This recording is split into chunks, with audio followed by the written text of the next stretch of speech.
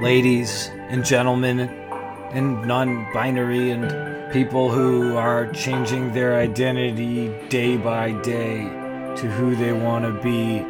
This is the show that will take you to bliss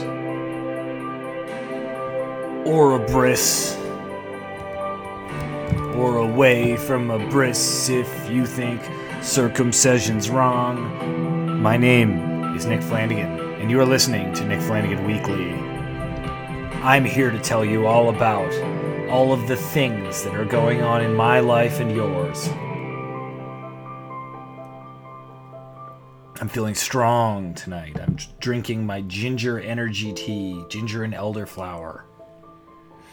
I'm staring at a very dusty lamp. Frankly, I'm live streaming this episode, so I'm working live here. I'm listening to elf music. This is the music for elves. I googled royalty-free music for elves, and this came up. What's up, friends? How are you? How are you feeling tonight? Have you been playing Fortnite? Are you done with Fortnite? Are you on to Call of Duty? Have you moved on to Red Dead Redemption? Did you never play Fortnite? I've been playing Fortnite, but that's not what I'm here to talk to you about. If you haven't listened to this podcast before, this is a podcast where I talk a bit about mental health. I talk a bit about pop culture. I talk to my friends sometime. I answer listener mail. I talk to my friends sometime. That was what I just said. I stand by it. I do talk to my friends sometime. And I talk about movies, music, and I'll answer listener mail about any topic. And then I'll talk about my day-to-day. So now that you know that, if you've been listening for a long time, thank you. If you've been listening for a short time, thank you. If this is your first time listening, thank you. If you enjoy the podcast, tell a friend. I'm not going to tell you to rate and review it on iTunes and stuff because that's apparently part of the Twitter bingo meme that's been going around. So I'm not going to tell you that. But tell a friend if you like it. Spread the word in an unorthodox way. Pretty good day for me today. Woke up, lots of sleep. Didn't know it was going to be a good day. I felt worried and scared. I said, my God, will I ever be a consistent person? Will I ever be able to deliver consistently as I really want to? That's all I want to do, is be a consistent person. And sometimes it feels like that's just not something that can happen for a boy like me. So I was worried and I was downcast, browbeaten, stressed. And then the day continued. I went to a wonderful cathedral called St. James Cathedral, 200-year-old cathedral in Toronto, a den of peace. I don't care what your denomination is. Sometimes you go into a holy place and you say, the hopes and the dreams and the grace of millions of people are part of this. And you're a bit floored. And I sat there in this pew and the good and the bad, life and death, love, no hate. They just coursed through me, and I felt like I came to some kind of not an epiphany, but a feeling of peace, and it was through pain. But it was all in like the snap of a finger. St. James Cathedral is capable of this kind of thing. I have my phone on Do Not Disturb. I don't know why the thing goes. Anyway. Then I walked around the east end of this nice city on a beautiful day. Went to the market, St. Lawrence Market. Take advantage of it.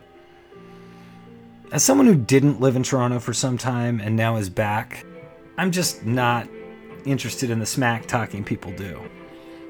So anyway, I'm here to talk about that sadness and just the importance of trying to move through it if you can, and just getting up, going somewhere definitely does not have to be a place of worship. But going somewhere, being amongst people, trying to get a kiss on the cheek, but not in a gross way. You know what I'm saying? Like, willing a kiss on the cheek to occur to you. These are the things that will save us in life. So yeah, what can I say? We fight the darkness. Sometimes the darkness wins, seemingly. But you know what?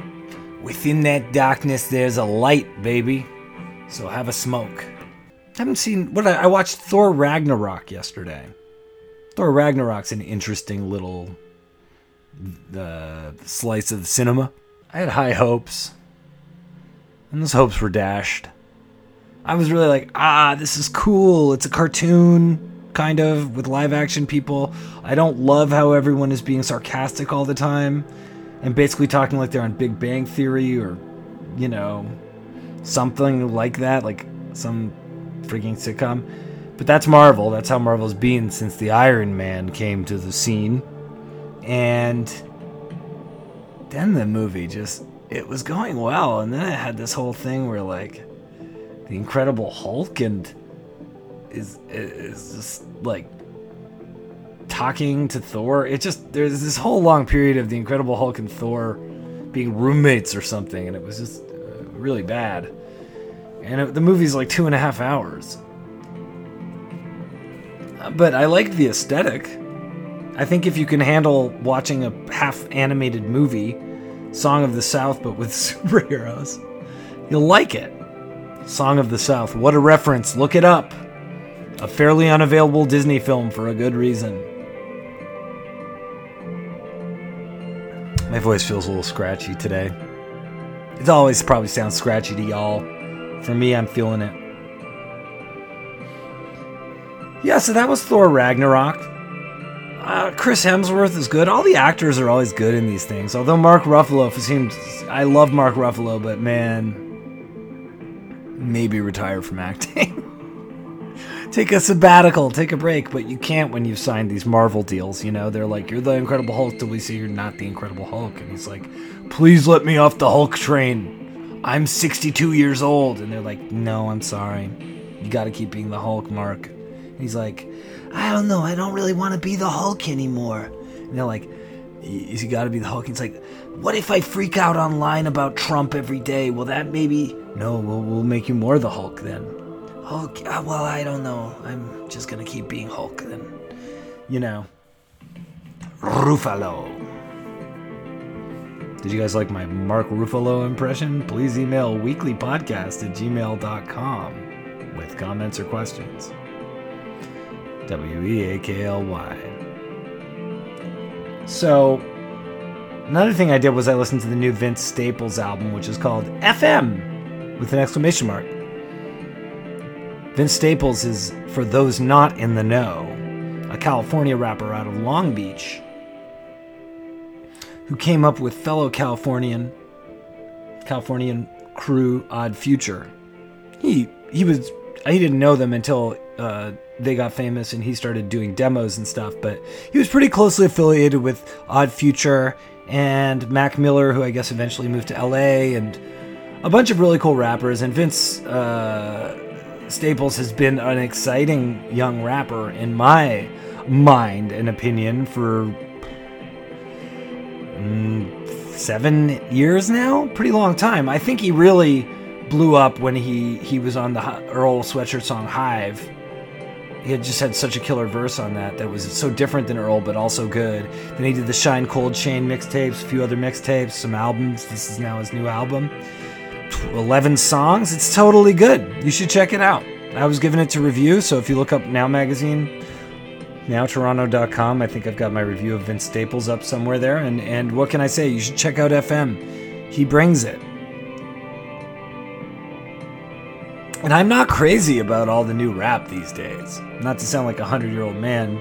I know I look like one, but I like it. I like J-Rock, Kendrick. It's all fun.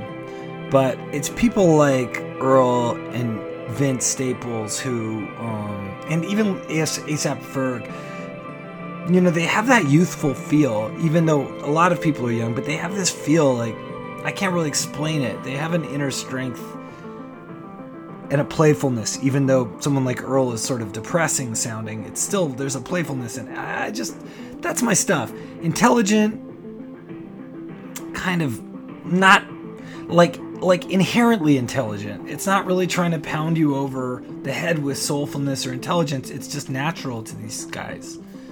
And I think that's just the sound of hip-hop to me, because New York and LA hip-hop before, especially New York hip-hop, though, was almost at its heyday. It just was effortlessly complex and referencing so many things. So it's great to see that on the West Coast, and I think it's really cool. The elections happened. The primaries are still happening. People lost. Beto O'Rourke lost. Looks like Andrew Gillum in Florida lost. These are Democrats. Looking like maybe the Democrats will get the House back, won't get the Senate. What do you guys think of that? What do you think of all that? I know I'm Canadian, and I have a lot of Canadians listening to this, but I have Americans too, and I have people all over the world, and it was really interesting. I think everyone doesn't know what to do. It's really sad, this election cycle, because I think everybody knows you shouldn't make a big thing about... Somehow you shouldn't make a big thing about Trump. You should make it about yourself, but everyone's thinking about Trump, so when you make it about yourself, it's hard to kind of rail unless it's against Trump or, all the Republican candidates are running basically as surrogate Trumps. I mean, I'm being very simplistic there, but a lot of them are.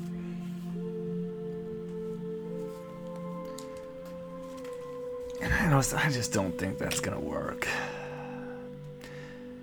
No one's excited. The Democrats are so split. They have like a centrist thing. They have the sort of pseudo-Republican thing. And then they have this progressive wing. The younger ones, some of the younger ones, are really, by American standards, far left. By a lot of other countries, not. And that really splits the party up, and I think it splits the image of the party up. And I think that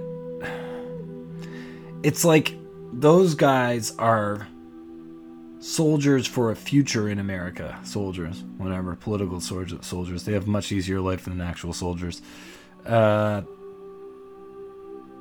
it might take a really long time. Because what you're seeing, and even what you saw with Trump, is just like this complete rejection of both progressive politics and business as usual Democrats. So where do you even find the middle ground? I think what you need to do is you really need to let Trump make some mistakes. You know, I did a episode earlier where I talked about Jordan Peterson alienating some level of his fan base because of certain things he said. And really, you just have to lead Trump into alienating his fan base. How that is doable from someone who's such a populist, I don't know. I'm just a guy in a bedroom. But I really think it's only through him screwing up his base that you will win anyone else over. Win anyone to the other side. Because as much as people want student loan amnesty, as much as people want Medicare for all, they're just not going to find it feasible. They just haven't had it in their lifetime, so why would they think it was feasible? Unless you can offer a plan that makes sense to them. Anyway, this is just political stuff. I mean, I'm just saying it seemed like everyone I knew in America was really trying to make something happen for these midterms, and good things did happen. But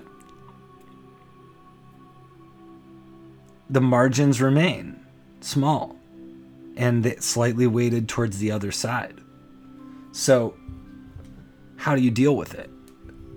Well, what you could do to deal with it,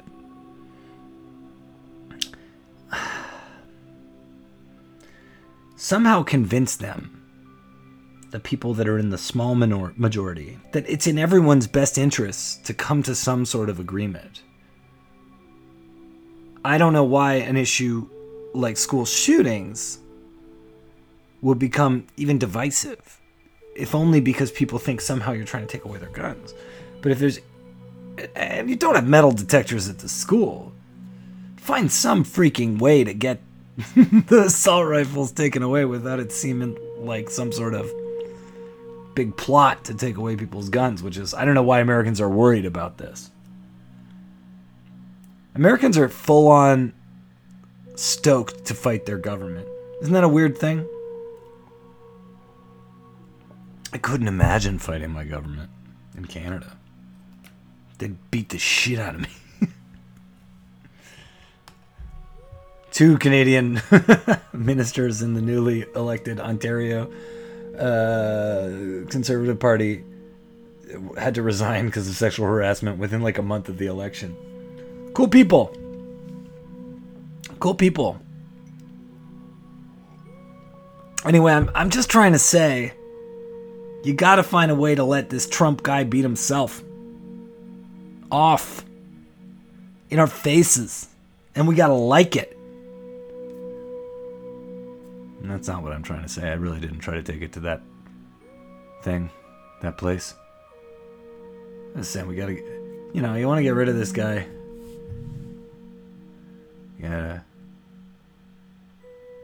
You gotta pay him to leave. So if we pool all our resources, get $10 billion, give it to Trump, he's not gonna want to be president anymore. So I've set up a GoFundMe, and we donate the money. We raise $10 billion, we give it to Trump, he's out. What do you think of that? I'm done. Thank you for watching. Thank you for listening.